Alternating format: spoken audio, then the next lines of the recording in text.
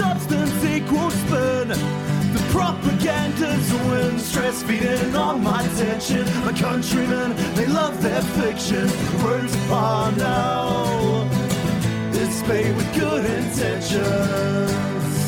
Welcome to 1 of 200 for another midweek podcast. I'm joined by a very special guest, New Zealand journalist, correspondent, Glen Johnson. Welcome to the podcast. So fantastic to have you here. Thanks for having me. I think maybe we should start with a quick rundown from you for our audience, just about your experience. I'm not sure how many people will have read your work or followed your career. Where have you come from? What have you been doing? So I worked initially in foreign news for about 11 years, principally the Middle East and then later Eastern Europe. I was back in New Zealand during the pandemic, or the peak of the pandemic. And then, 14, 16 months ago, whatever it was, I came back out to Eastern Europe to look at Moldova and Ukraine. And I've spent the majority of that time in Ukraine, just sort of tracking the situation and trying to wrap my head around what's been going on. So were you in Ukraine from before the recent war started? Yeah, I was there in 2018. I was living in what was then called Dnipropetrovsk, but has been renamed to Dnipro. I was there to look at sort of the issue of HIV in the country, particularly efforts to get pharmaceutical companies to release patents so that Ukrainians could afford this sort of healthcare, and just looking at the general situation there. But obviously, I've spent a lot of time in Moldova over the years, and their neighbours. So I've always, since the start of 2017, I've followed both situations quite closely. Was the situation that unfolded in Ukraine something that was expected for you then? I remember at the time, everyone was kind of watching this thing unfold, and many people were incredibly surprised when it turned into a hot war. My sense, so for example, I left the Middle East after the failed military coup in Turkey in July 2016. I was in Ankara covering for the Los Angeles Times, and I just had enough, so I went out to Eastern Europe. And at the end of 2016, we had the US presidential elections, and I was sent to Slovenia to do a story on Melania Trump. And we'd also had, this is when this sort of Russia-gate narrative began to emerge quite clearly. Then in January, I found myself out in Moldova to do a music story. And we started seeing the largest numbers of US troops deploying to Eastern Europe since the end of the Cold War, and this constant pressure on Trump about Ukraine. And I think it was about January 2018 when I was in Ukraine, that's when Trump sort of announced, I might have misremembered the date, so that we're going to send Javelin missile systems into Ukraine. And to my mind, it was very clear that we're on an escalatory sort of trajectory, and that a war would happen if the sort of US security state wasn't reined in. But there was, as you'd expect, in that kind of frenzied environment of the Russiagate sort of phenomenon, there was very little interest in approaching these kind of issues in a level-headed way. That's quite a few years before everyone else was really considering that there was going to be a conflict here. How do you think the Russiagate, what do you even call it, op, affected that and stopped it from becoming a wider consideration of either coverage by journalists in the international scene or countries looking in that direction? I actually approached an editor at the start of 2017 when I was in Moldova doing a piece saying, hey, look, we need to... Basically, I viewed Russiagate as a kind of binding mechanism, which was sort of devised to ensure that Trump, who had taken a more perhaps conciliatory stance towards Putin, and even talking about détente and how NATO was sort of obsolete, and so I thought it was it was a political pressure point on him, and it was a sort of tool to bind him to US foreign policy positioning in Eastern Europe. So I think it basically neutered any chance we had of stopping this war. And saying that you were called a Putinist and a conspiracy theorist, and it became very, very difficult to work But I think it's pretty clear to anyone with a functioning brain that this was going on. So yeah. And so you were there when Russia invaded as well. No, I got there I flew from New Zealand to Romania in June 2022, Mm-hmm. and moved across to initially Odessa in August, and then sort of rotated all around the country for a year, and popped out to Moldova on occasion to do some work. And I guess the big question is, what did you see there from like on the ground of the country? It's something that we just have had almost no reporting on. We've had a couple of, I mean, here in New Zealand, but I mean, I think this is a global phenomenon. We've had a couple of journalists or reporters or, people doing PR fly out there and get the military to drive them around. We've had some vox pops with Zelensky, but very little from Ukrainians that are Ukrainian citizens as opposed to, political figures or military figures talking about their experience of the war. Well, I rent apartments. I travel by marshrutka, and I try to live amongst people as much as I can. But it depends on where you are and when you're there. So Odessa last summer was perfectly safe, basically. I think I heard one missile strike in the first six weeks I was in Odessa. Then when we had the onset of winter, Russia had big, big problems with their initial sort of invasion. They just lost Kharkiv and Kherson. And that's when they began targeting critical infrastructure because they needed to buy time to build these huge defenses to mobilize more men. And so that winter was quite interesting. You're going 5-7 days without electricity, hot water. So it was remarkable how Ukrainians, like everyday Ukrainians, just sort of adapted and got on with it. So that was really good to see. But yeah, when you get further east, I mean, Odessa's its own little thing.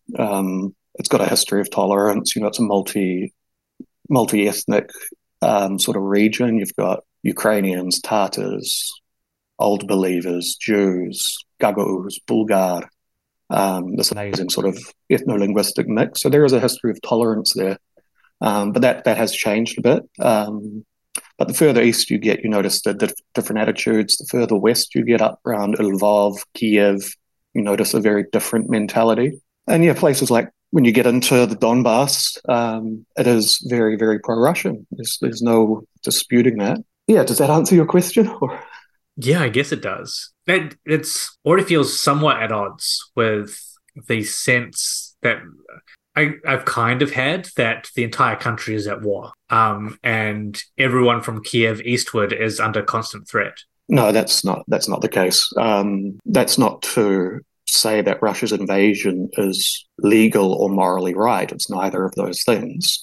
But generally, missiles. I would have been around maybe 60 missile strikes. Probably felt about 15 of them. And they're always at night after curfew, pretty much. There have been there's no doubt they've committed crimes, but in general, you can, for example, last summer in Kiev, it's just normal, normal life. These are big, big cities. Somewhere like Kharkiv, it felt a bit less normal because they have endured a lot. But for the most part, I mean, it's got worse since the start of this offensive, the Ukrainian offensive. There is a lot of, targeting behind Ukrainian lines, and inevitably you're going to kill civilians or hit the wrong target. But no, it's not, but again, it varies. If you were in Kherson when they blew when the breach at Novokharkovka happened, then it's a horrible situation. Obviously, I was talking with a contact there, and she was saying,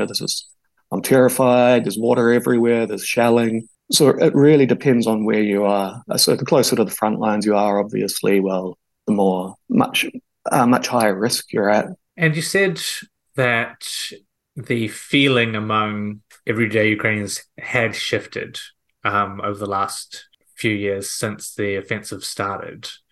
What do you mean by that? Oh, well, I think we've got to look at opinion stretching back a bit. So I know, for example, at the famous Bucharest summit in 2008, where it was announced that Georgia and Ukraine would join NATO.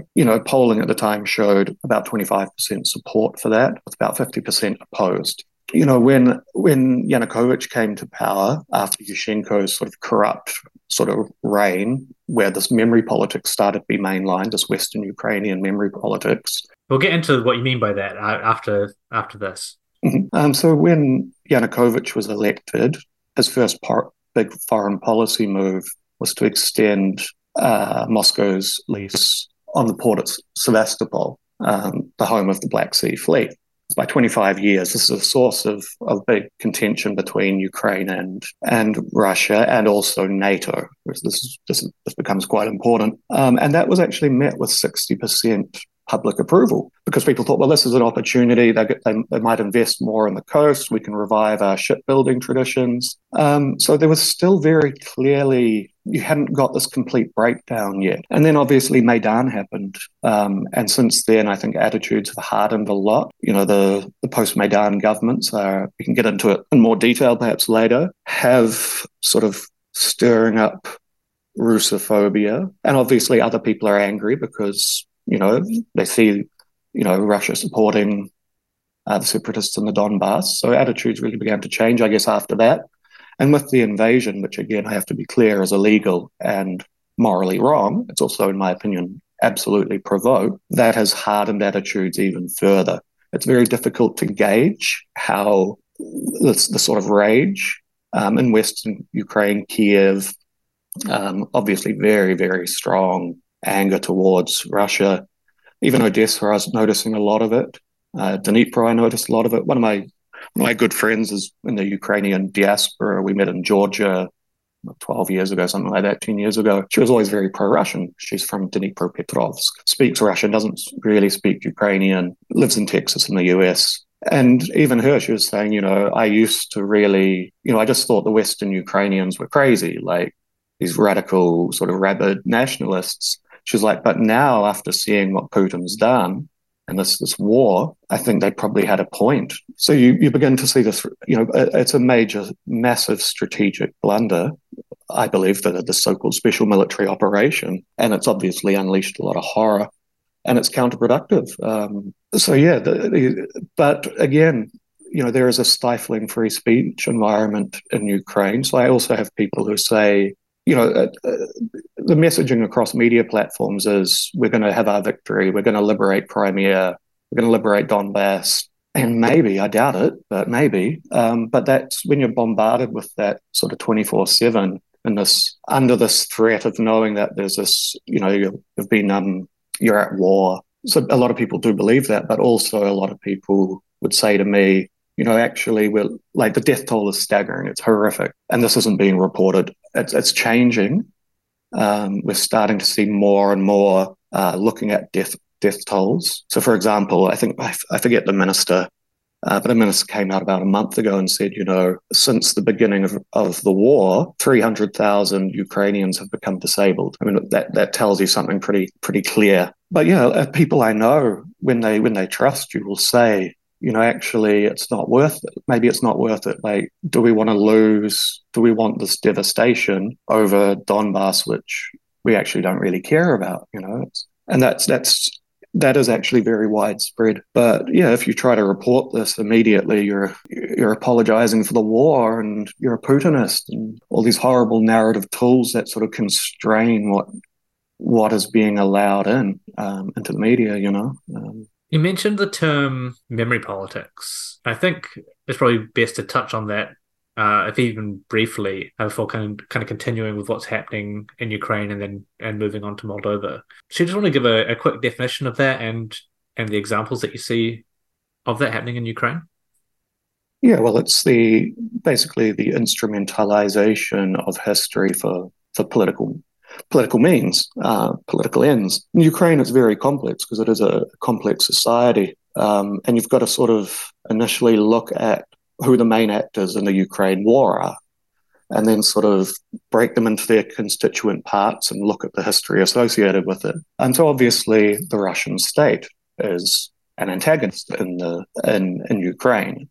It's one of the very obvious actors. Then you also have to look at the Ukrainian state, which is also an actor in the Ukraine war. You also then have to look at the separatist regions. So this kind of civil sort of actors against the state. So this kind of civil war. And you've got to look at the geopolitics. So NATO and the US and Britain in particular.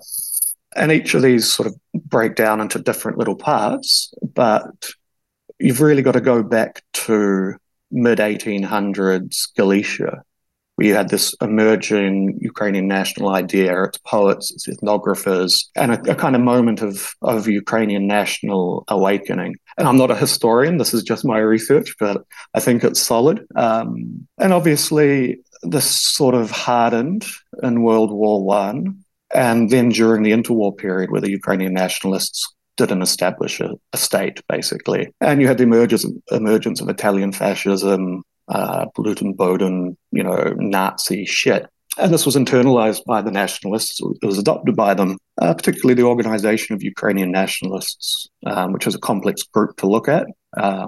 But for the purposes of this, we can just look at Stepan Bandera, Roman Shukovich, and Mykola Lebed. There's a bunch of people, Their basic idea is we're going to establish an ethnically pure Ukrainian state, one-party state, not a democracy, a one-party state. And ethnically pure is very important. That means we're going to cleanse Poles, Jews. And so they collaborated with the Nazis.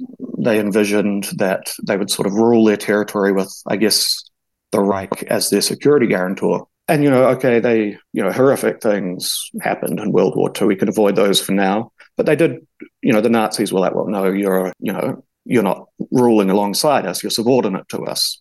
So they arrested the leadership, but the OUN carried on. Okay, they fought the Nazis, they fought the Soviets. And then, obviously, the Red Army won the war on the Eastern Front. So a lot of these ultranationalists were displaced into refugee camps in Western Europe. And, the spoils of war regarding World War II was basically Germany's scientific expertise. This is very well spelled out in a book called Blowback by Christopher Simpson. So you had this operation beginning to recruit German scientists and whitewash their records. Some had performed experiments on humans at Dachau and bring them to the US. The Soviets were doing a similar thing, but my understanding is not on the same scale. Well, this is expanded out into, you've got this incipient Cold War, so recruitment of ethnic groups that are vehemently anti-communist, have incredible grievances. So that could be, Latvians, Garda de Fier or the Iron Guard from Romania. And in the case of Ukraine, the OUN.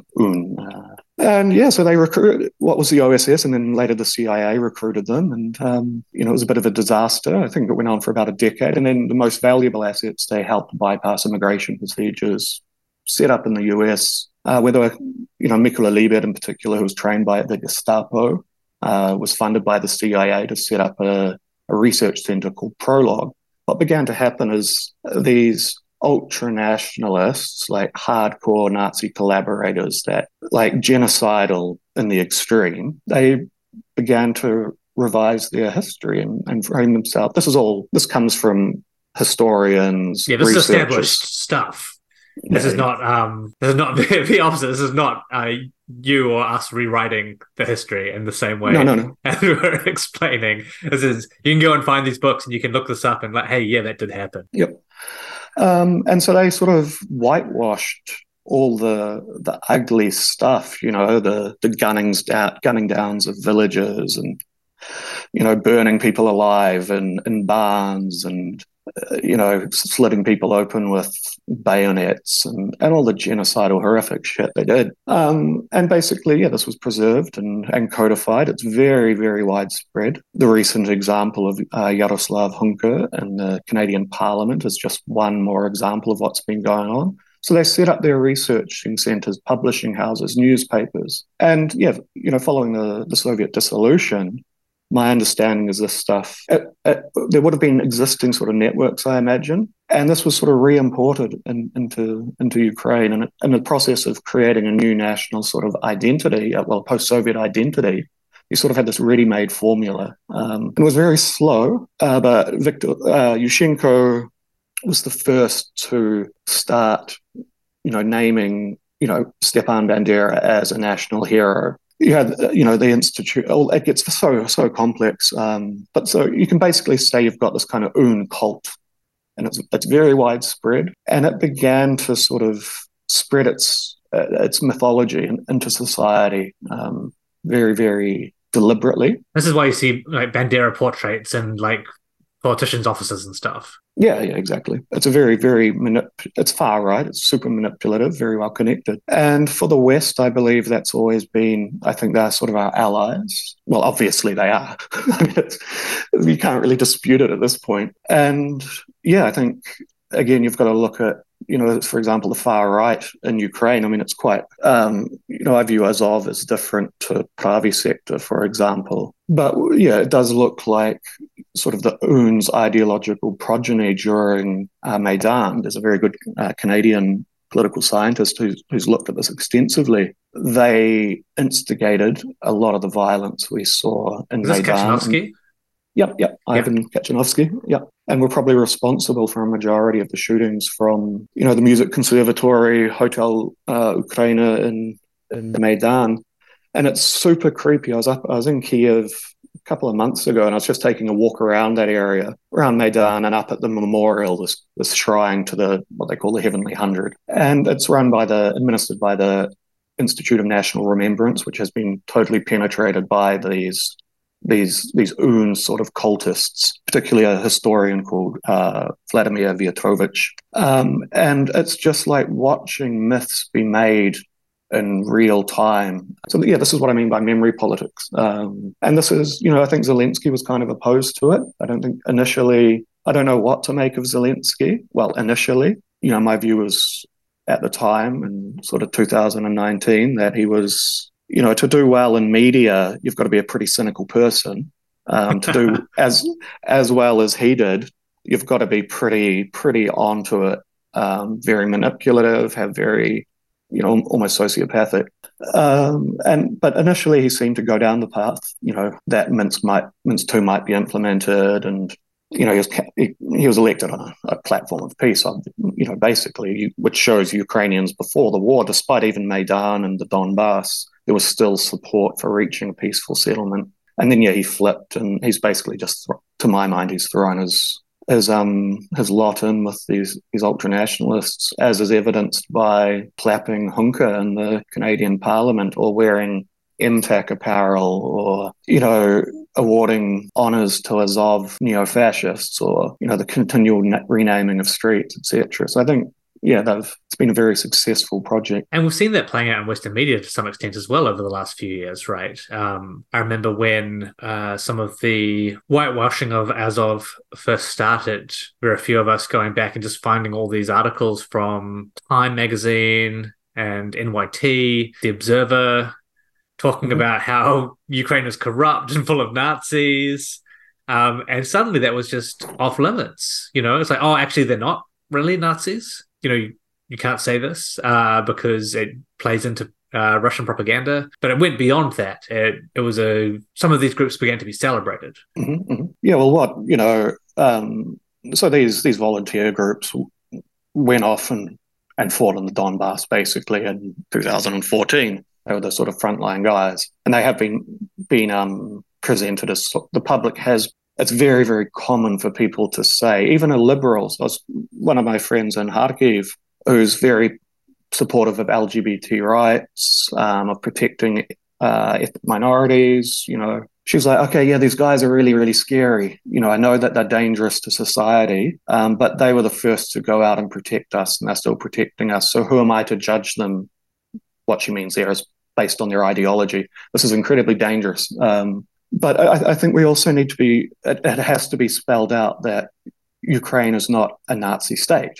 I mean, this is, the UN cult. They work not through electoral power. That may change at some point. I don't know. But I still think Ukrainians are very tolerant, good, honest people who would be horrified if all of this stuff really came out. But again, that you can see the way it's changing, attitudes are changing. Another LGBT rights activist, I had a coffee with in Kiev, just because I'm interested in how, other researchers have pointed to it, but how the far right and sort of civil society pro-EU actors have sort of fused. Well, I'd say they've fused. I don't think they're two separate bubbles that sort of support each other. I believe they're in the process of like a fusion. War will do that, right? Yep. And so this activist was like, I want all Russians to burn in hell and Russia to stop existing as a state. And she was in Maidan back in 2014, like delivering food, but not that hard right psycho side of the Maidan, like your liberal anti-corruption types. And, she was saying, I saw the police at one point and I thought they were going to attack us. And then these guys came and all in black and protected us, So you can just see the way that the far right sort of use this. But again, we have to be very careful to not allow all of Ukraine to be defined as some just fascist backwater, because it's not the case. I mean, it's an unstable democracy now. I mean, Zelensky is an authoritarian, there's no doubt about that. It's martial law, protest is banned, media is tightly controlled, fighting age men can't leave the country. Unless they have a connection. Yeah. So it's a dangerous moment for Ukraine. And not just because of the Russian war, but internal politics as well, I think. But yeah, maybe I'm just a Russian disinformation dude, who just loves Putin. I'm not, by the way, but yeah. Okay, I'm glad you put that on record because, otherwise we'd be in real trouble. What do you see potentially happening here then? Because, we've been watching this since 2014, really. But we've been covering it since the war started. And there has been quite a bit of cooling, it feels like, in terms of the Western narratives. There seems to be people seem to be a lot more comfortable with pushing back on things Zelensky says, for example, pushing back on Ukraine demands. There aren't quite as many calls to, create a no-fly zone and turn it into a hot war, which, there were a lot of in that first 6 months. Yeah. Like, it was obscene. It was ludicrous. Even on some of, like, the new arms stuff, there've been a lot more, acceptable, in air quotes, criticism of that stuff. And then, we had this Nazi stand up in the Canadian Parliament and get clapped. As you said before the clap, you're pretty sure that Zelensky would have known who this guy was, that he was clapping a Nazi, and probably some other people in the parliament would have known as well. However, the criticism of that was pretty quick, and many people had to resile from it and apologize profusely. And then you've had this Politico article out in the last week, which is straight up Holocaust denial and Nazi apologism. So it feels like there's a schism there as well, where the West is not so sure it wants to be involved anymore, to the extent that you are allowed to take the other side now, whereas that was not viable directly after the invasion. Well, I think, again, Ukraine, it's so complex, but we need to start. So I agree, but I mean, we are seeing a bit of criticism of Zelensky, more reports into the death toll, the corruption. This is very clearly happening. So first thing, I think we need to look at what the US and NATO and Britain in particular wanted in Ukraine. I don't believe they were there to support them. Again, Ukraine has a right to self-defense. There's no question about that. And defensive aid is justified, in my opinion. But I don't believe that's what the US and NATO and Britain in particular were up to. I think they've long coveted Sevastopol. I think much of this war reduces to Crimea. So, the NATO expansions into... So I was in Montenegro for the Times to cover the NATO expansion there in 2017. And you can just look at a fucking map. It's like NATO controlled a massive stretch of coast, basically, from Portugal all the way down to Syria, which had just been heavily destabilized. And obviously Syria, you had Russia's, or Russia's, naval base at Tartus. So the US, NATO, I was in a story that's coming out, I think, tomorrow, a woman from Dnipro, or Dnipropetrovsk, who I interviewed, she was saying, basically NATO just wants to put their ships in Sevastopol. So Turkey's been a member, I think, I might get the dates wrong, 1952 or 1956. The Bulgaria and Romania joined, and obviously Georgia and Ukraine are the final sort of two pieces in containing Russian naval power projection. So that's why they sort of, I believe, use these. I believe that they wanted this war, believe that the West is so arrogant and callous that it thought it could significantly weaken Russia and possibly even take back Crimea. Well, the Ukrainians could. But I mean, this has, again, so last year you had, the disastrous special military operation. So they really made a hash of it outside Kiev. Then you had Kherson and Kharkiv, these very successful Ukrainian offensives. But they also lost a lot of men. I go into the cemeteries and you just see them swelling. And now with the counter-offensive, well, it's an offensive, but the counter-offensive, I think they've lost huge numbers. I wouldn't hazard a guess, but, well, I'd say minimum 2-1, very, very minimum. And the West, they've burned through weaponry just at unfathomable rates. Like, there was a report, I can't remember where, it might have been Politico or something a year ago. They were basically saying, look, Ukraine is firing 1 week's worth of javelins in one day. Like, it's ferocious defense, And so I think that the West has deeply depleted its arsenals. That's why they sent in cluster munitions, because they're out of 155 millimeter artillery rounds. But often old cluster munitions as well, if reporting is to be believed. That's why the longer range missiles, well, perhaps. So I don't think it's understood by the Western public just how heavily Ukraine has been treated. I mean, it's the Russian army, Sure, it was a disaster at first, but I think Surovikin basically stabilized the situation over the winter. They built up this huge force. They're cranking out artillery. I mean, and what we've seen in Zaporizhia, like I was there, is when the counteroffensive began and then later, and just following it, you look at the gains that Ukraine have made, and it's basically a nothing. And this is tragic because so many men would have died. For an offense, like there's criticism. So Dmytro Kuleba came out, the foreign minister of Ukraine, and said, if you criticize the speed of the counteroffensive, you should just shut up. In a lot of ways, he's right. Like, it's childish, but he's right, because in my opinion, over the winter, there was an opportunity perhaps to say, oh, maybe let's talk, but I think the West wanted to give it one last sort of push. And so now that you've had this counteroffensive sort of hit a brick wall, and, the Western public's growing tired of it, Zelensky he is pretty unhinged. I would call it his regime now. It's not, I consider it a regime. Super intimidating. I mean, pretty out of control. So I think the West is starting to go, oh, maybe we're going to lose this one, or maybe we need to, the question is, will Moscow accept this? Will it just be a situation where Ukraine rearms, Moscow rearms, and then Moscow doesn't need to rearm? It's sort of at full strength, is my understanding. Well, it has far more material than Ukraine. Will it just start up again in 4 or 5 years? I think that will be Moscow's position. So, yeah, it could be difficult to end it, even if the West wants to. But again, we saw, these factions. We saw there was a report in the Telegraph saying that, the British Army was going to send soldiers into Ukraine and train and provide support. That was just this week gone, right? Yeah, it was like 2 or 3 days ago. And then immediately the Prime Minister came out and was like, no, this isn't happening. This is quite interesting. I wonder what's going on there. Were they just sort of testing the waters?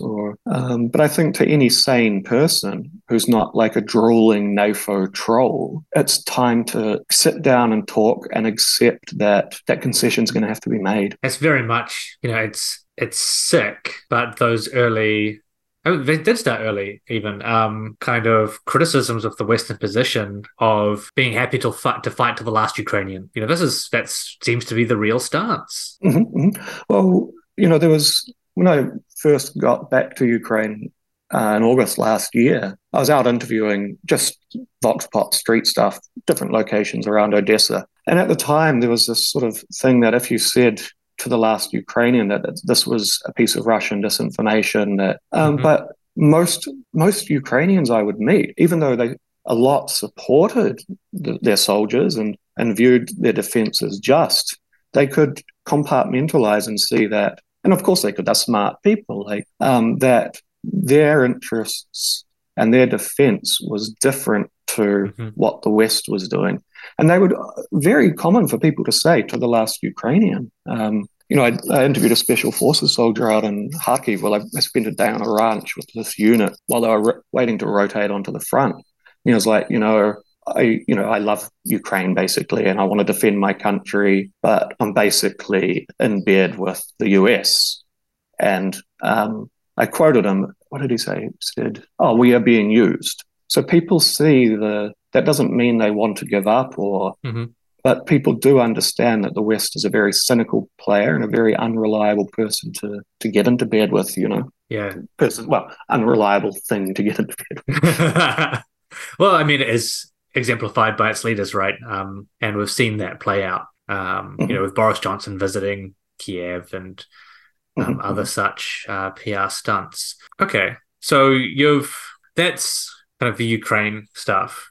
I mean, we could do a whole episode on that, but we've kind of got some history on Ukraine, memory politics, how the current situation unfolded and what it's looking like now. You're currently in Moldova, where you've been talking to people there and watching the situation closely. Why have you chosen to go there and do that now at this point? Oh, yeah. After I left the Middle East, I basically relocated to Moldova and just really sort of followed. I enjoy the country a lot. So I spent a lot of years engaging with Moldova. Right now I'm in Transnistria, the breakaway territory. But, so during COVID, so I was back in New Zealand, I wrote these documentary TV series, couldn't get media work, went and worked in kiwi fruit pack house on orchards, saved, always had the intention of coming back to Eastern Europe, but with the Ukraine war became more urgent. So I was watching for the first from February 24 to when I flew back, because there were all these fears that Russia was going to invade Moldova. And so initially I thought the government in Moldova did really, really well. They emphasized constitutional neutrality and were like, this is wrong, Russia's invasion is wrong, it's illegal, which was a very good position. Neutrality is good for these countries. And that began to change over the past year. And it's important to understand who Maya Sandu is, what her government is. So in a country like Moldova, where you've got, similar to Odessa, very sort of delicate ethno-linguistic fabric. And so in Western media, Maya Sandu is described as pro-European. She's presented in a very positive light. Unlike Giorgia Meloni is, right? Right. Or what's the president in Georgia right now who's trying to sort of walk this balancing act between Russia and the West, and he's pro-Russian, or the new Slovakian president, but Sandu's principal mode of identity is Romanian. That's how she views herself. She's Romanian, not Russian, not those Moldova? sort of. No, she. So I was talking with one of her foreign policy advisors, foreign ministry's policy advisors. Was like she loves Bucharest. Like Bucharest is in her heart. And so you've basically got this. Moldova is one of those countries that's sort of torn between East and West. And broader powers, Russia, Moscow views it as in its near abroad, and that it should have influence there and ensure that its interests are at least protected. And the EU and the US increasingly, particularly the US, wants Russia out of the region. I mean, this is my take. And so, Sandu's position was really, really good. But we started seeing increased pressure over the course of the year. Things that very similar what happened in Ukraine, to my mind. Not exactly the same, but similar enough. So, for example, you had Liz Truss, telling the Telegraph that Moldova should militarize, that it should be armed, that it needed protection from Moscow. Numerous think tanks, particularly the Jamestown Foundation, saying, unarmed pauper Moldova needs us to guarantee to make it a NATO member by any other name. Wow. We should provide its security. And at the same time, Maya Sandu's government is totally incompetent. So they're neoliberals, well, free marketeers. They just have no idea how to implement policy. Admittedly, they were up against some big challenges. So they came to power with COVID. Then sort of, people in New Zealand thought inflation in New Zealand was bad. Well, it peaked at about 35% in Moldova last year. And this is a much poorer country than New Zealand. So this, basically by the end of the year, like around 56 or 60% of the public was dissatisfied with the government and Sandu. And the US was right in there. It's got insane at this point. So basically what they did is in February, the Prime Minister, Natalia Gavrilitsa, resigned. And she actually ripped off Jacinda Ardern in her resignation speech. She was like, what was the famous line Ardern said? It's time, something like that, it's time. It's the right time. And this was like a couple of weeks after Ardern resigned. So it was very, very blatant, like plagiarism.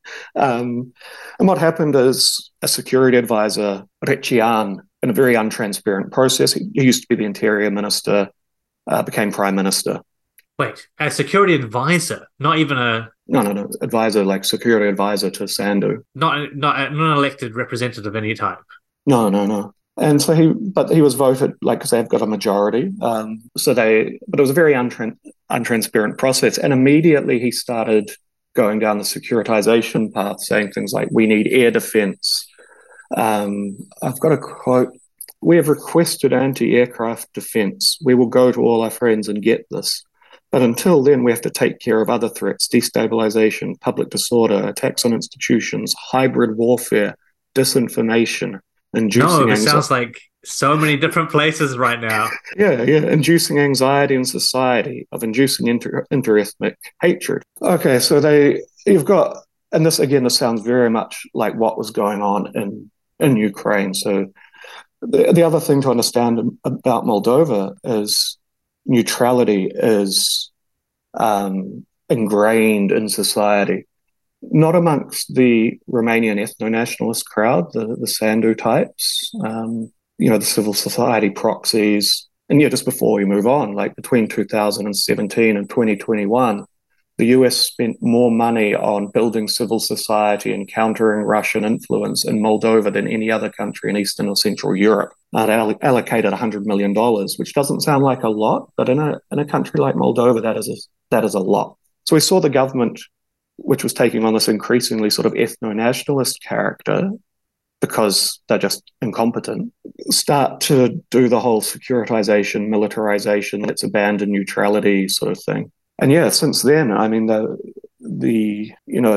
list just goes on and on and on. But we can get into that. Let's get right into it. So we've had a situation where you've got a nationalist president, you have a prime minister who resigned, and a security advisor took their place and immediately started to securitize the country with the backing of US military, I guess. So I mean, it's just been a constant stream of US security figures. I mean, fucking convoys of these people. I think it was the head of European Command from NATO was just in the country, but it's endless. Like, you've got Air Force bands doing concerts across the country. What? That's really weird. Yeah. Well, we did a piece for the French edition of Le Monde Diplomatique about this, and basically ended the story saying, you used to have these cultural ambassadors like Duke Ellington, Louis Armstrong, and then you compare that to what's going on now. Like, it's just this deranged shift. But in concert with this, like I said, similar to Ukraine, Moldova is a very multi-ethnic country. So, for example, last year, the government banned Russian television, Russian-produced television, Russian state television, on the pretext, for the reason that can be used to spread influence and information.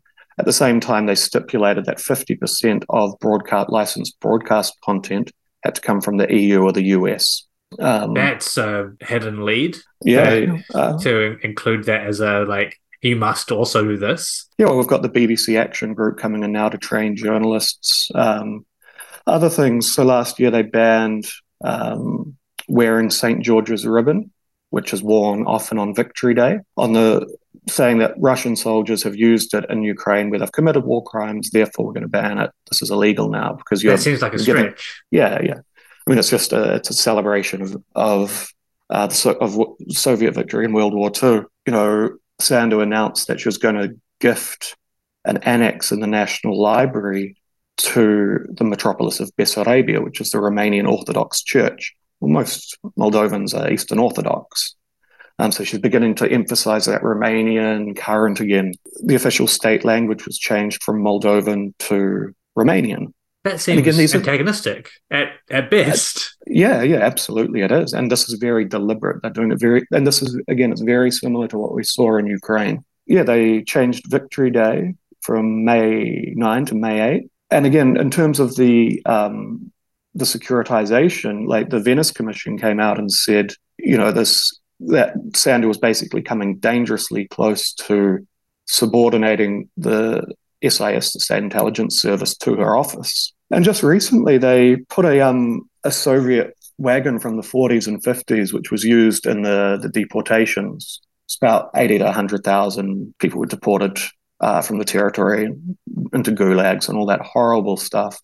This was put outside Parliament with, sort of historians on site to explain things, personal belongings of deportees. And there's no problem with that because that's real history. This happened. But I believe, like memory was instrumentalized in Ukraine, this is very similar. If they also acknowledge the crimes of the Romanian dictator, Ion Antonescu, and his sort of Holocaust of bullets, where they slaughtered 300,000 Jews in Roma, but they're not going to do that. So we see the politicization of history and this is what gets me is it's so dumb because you can just look next door to Ukraine and see the path this goes down. I'm not sure if it's passed into law, but Sandu announced that expressing like that separatism would be banned. So she's talking about Transnistria, and that I don't have it in front of me. It sounds like trying to start a civil war. I hope not. But again, we saw very similar things in Ukraine. Where the Donbass was framed as terrorists, and also incitement to separatism. I don't know if this is passed into law. I need to check. Was outlawed, and technically that means you can't say as a Transnistrian, "I want an independent state." It also theoretically criminalized the leadership in Transnistria. And they're not good. I'm not saying these are good political figures. They're not. And, the whole thing is with, pretty famously last year, Merkel came out and said, we used Minsk basically to buy time to arm Ukraine and train it and take back Donbass. Crimea. This is what I meant about since February last year. Just more of this information is coming out from key figures that was impermissible to say 12 months ago. So that was very clear. And, I was here, and when I first came to Moldova, NATO announced that it would open a field office in Moldova. And the same assurances are given, no, this is just cooperation. This isn't, now it's at the point 6 years later, where, it's the securitization in the country is just through the roof. And the thing is, I can look next door to Ukraine and see where this is going. Perhaps, I'm not sure, but I don't think it's Ukraine. It wasn't defensive. It was always offensive in nature. I think the same in Moldova. And talking to people in Transnistria, there's a lot of concern. So they're now sort of caught between Ukraine, which could their army is strong enough still to come in and just wipe it out if it wanted to, or if it could do so legally. And now this militarization and ethno-nationalism, Romanian ethno-nationalism particularly, that's being encouraged, and this anti-Soviet sentiment and diminishing, Transnistria, everyone speaks Russian basically. Well, most people speak Russian, you do see signs in Russian that are actually Romanian language, but it's so worrying.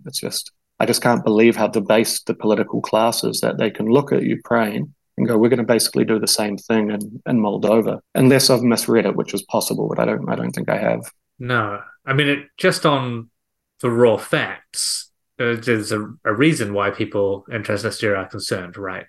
Even if we hadn't just seen that happen in Ukraine, it would be concerning. Mm-hmm. Well, what happens if it does go in that direction? Like, doesn't it just completely destabilize the entire region? Well, I'm not sure. I was talking with a contact here who said basically, maybe the leadership, they see the situation they're in and they're just going to capitulate. But also, it's more complex than this because, okay, imagine if somehow Transnistria was reintegrated into Moldova. Well, you're going to have 300,000 voters that are very pro-Russian, and that's going to destabilize the politics in Moldova towards those pro-Russian parties, like towards the Socialist Bloc, towards Shor. So yeah, it's a mess. It's like, and this is my kind of point here as well. So when 60% of the public views neutrality as their best security guarantee, which also means they implicit in that is that diplomacy should be front and center. I mean, obviously, it would be extremely hard in Chisinau to stand up to the US. Pretty poor country. US is super powerful. They know how to sort of get in there and, like a sort of virus, infect politics and society. And yeah, I'd worry, just as an aside, could the same thing be happening in New Zealand with the China pivot? New Zealand needs to be extremely careful about.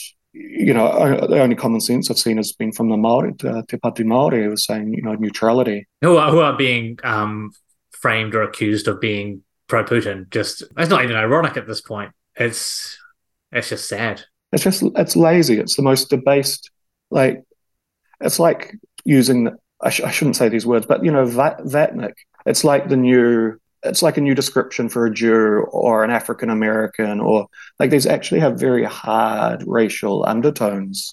Being accused of being a Vatnik, it's just such a horrible word. But it's But now it's okay to just use it on social media wherever you want, right? As long as you have a Ukrainian flag in your header. Yeah. I mean, it's disgusting. Yeah, it's the most poisonous media environment I've seen. Not just mainstream media, but social media is just out of control. Social media is slightly more toxic. Yeah. Somehow. I don't know why. I think this is probably I think this is an extension of the Russiagate stuff that really helped create and cultivate this environment. And we've just seen it reach a level that is, I feel like I am in the invasion of the body snatchers, just surrounded by these pod people who are just pointing and screaming, So it's a terrible environment. It was very clearly a dividing line strategy around the Democrats and Republicans that just stretched internationally and intentionally. But of course. The Democrats aren't good guys. Mm-hmm. The DNC aren't good institutionalists. I mean, are they better than Trump? Sure. But the US state and all the institutions involved with it are horrific. This is not really up for debate. And if you try and claim, but Russia's worse, Putin's a worse man, he's more evil, Xi Jinping is a worse person, okay. Fine. I'll maybe concede that. But it doesn't make the counter true either. I've from being in countries like Syria, Libya, Iraq, where the West played major roles, Somalia, in really destabilizing. Libya is done. Good luck ever fixing that country. It's just not going to happen. It's cooked. Why? Because they wanted to get rid of a non-compliant dictator. Well, Gaddafi wasn't all that bad, I say that unapologetically. I lived in the Middle East for 8.5 years. Okay, there were a lot of really bad things about Gaddafi's regime, no doubt, but there were also some very, very good things, and I don't think he deserved to die in a sewer, after being bombed to hell by NATO. And I also know a lot of Libyans don't feel the same way. So, when I look at it, I view the West, actually, the US, as far more, again, back to Moldova, I didn't believe that, I thought if he could have, Putin, the initial sort of invasion, they would have got to it, if they could have, they would have got to Odessa, linked up with Transnistria. It's very difficult to tell. Would have they been open to then negotiating and perhaps then withdrawing on the base. And this came out, as you pointed out earlier, with this tentative agreement that was reached in Istanbul. That's what was her name, Fiona Hill. But yeah, I think pretty clearly there was some kind of agreement reached, and that that Kiev was also open to exchanging land and neutrality for peace, and that this was very deliberately scuttled by the West. Whether or not it's true, I don't know. I tend to believe it. I mean, there's no gain for Ukraine there.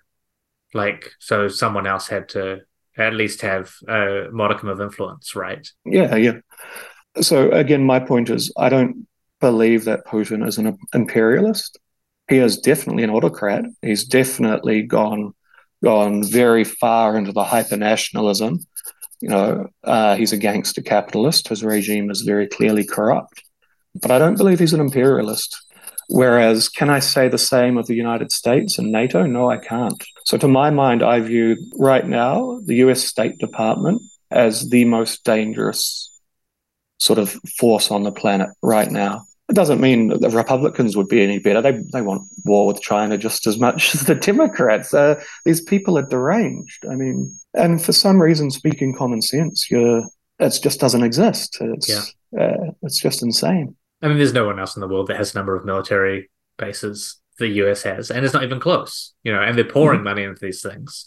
Most of the corporations that kind of fund these things or supply these things are US or in Europe. But yeah, apparently kind of joining those dots, those very obvious dots, is beyond the pale. What is there some way out of this, or do you think we're on train tracks here? That's a big question, I know, and probably one that's not answerable. Yeah, I think the West is pretty much incapable of learning from its mistakes, and these are very glaring mistakes. I mean, it seems like it's pretty much it's going to end in sort of the smoking wreckage of a car wrapped around a tree. I think that's the trajectory we're on. Well, if we're already there, basically. I mean, so I know BRICS. A lot of the world also is very unhappy with how the West, NATO and the US. We don't get to see this much, right? The global South is heavily against what's happening here. There are other forces at work. The United States is declining in power. China is rising. I don't view having multiple poles as a bad thing, because we've seen what the US has done in the past since the collapse of the dissolution of the Soviet Union. I mean, it's spread democracy everywhere, right? That's got to be a good thing. Yeah, sure. I mean, these professed values are very good. But I just view it as a super extractive, hyper-violent state. And the kind of shorthand used to describe the stuff as rules-based international order is just disgusting to me. What rules, what order? It's Dr. Strangelove. It's precious bodily fluids type stuff. It doesn't mean anything because we don't follow the rules. We bomb when we want. By us, I mean the US and NATO. We don't hold ourselves to the same standards that we hold competitors or enemies. So the rules apply to them, but not to us. Yeah, which is so blatant for anyone to see. It's this shouldn't even be something potentially controversial. Well, we might end it on that note. It's been so good to kind of talk that through with you and get I'm going to say end-to-end understanding of what's been happening in the region, and especially going through some of the discussion about memory politics and how that's been instrumentalized to bring the Ukraine and the West on board with this increasingly overt extreme nationalism as a tool for the West to destabilize the region. It's incredibly worrying. And because it's also the kind of thing that can happen in any post-Soviet state, right? Or just look at Latin America, the right-wing death squads. There's a long history of doing this stuff. So yeah, it's just basically policy. I mean, it's just what they do. Yeah, horrible. Forget about healthcare, you know. Yeah, yeah, but we'll pour 150 billion bucks into an absurd war in Ukraine that we helped start and we actually wanted. Like, it's just nuts. People want to find your work elsewhere or find you elsewhere. Would they be able to do that? Yeah, just my website, just glenajohnson.info. Yeah, there's a range of stories. I use Instagram, but that's just for friends. And yeah, so if anyone's interested, they can look there and see a range of work from around the place.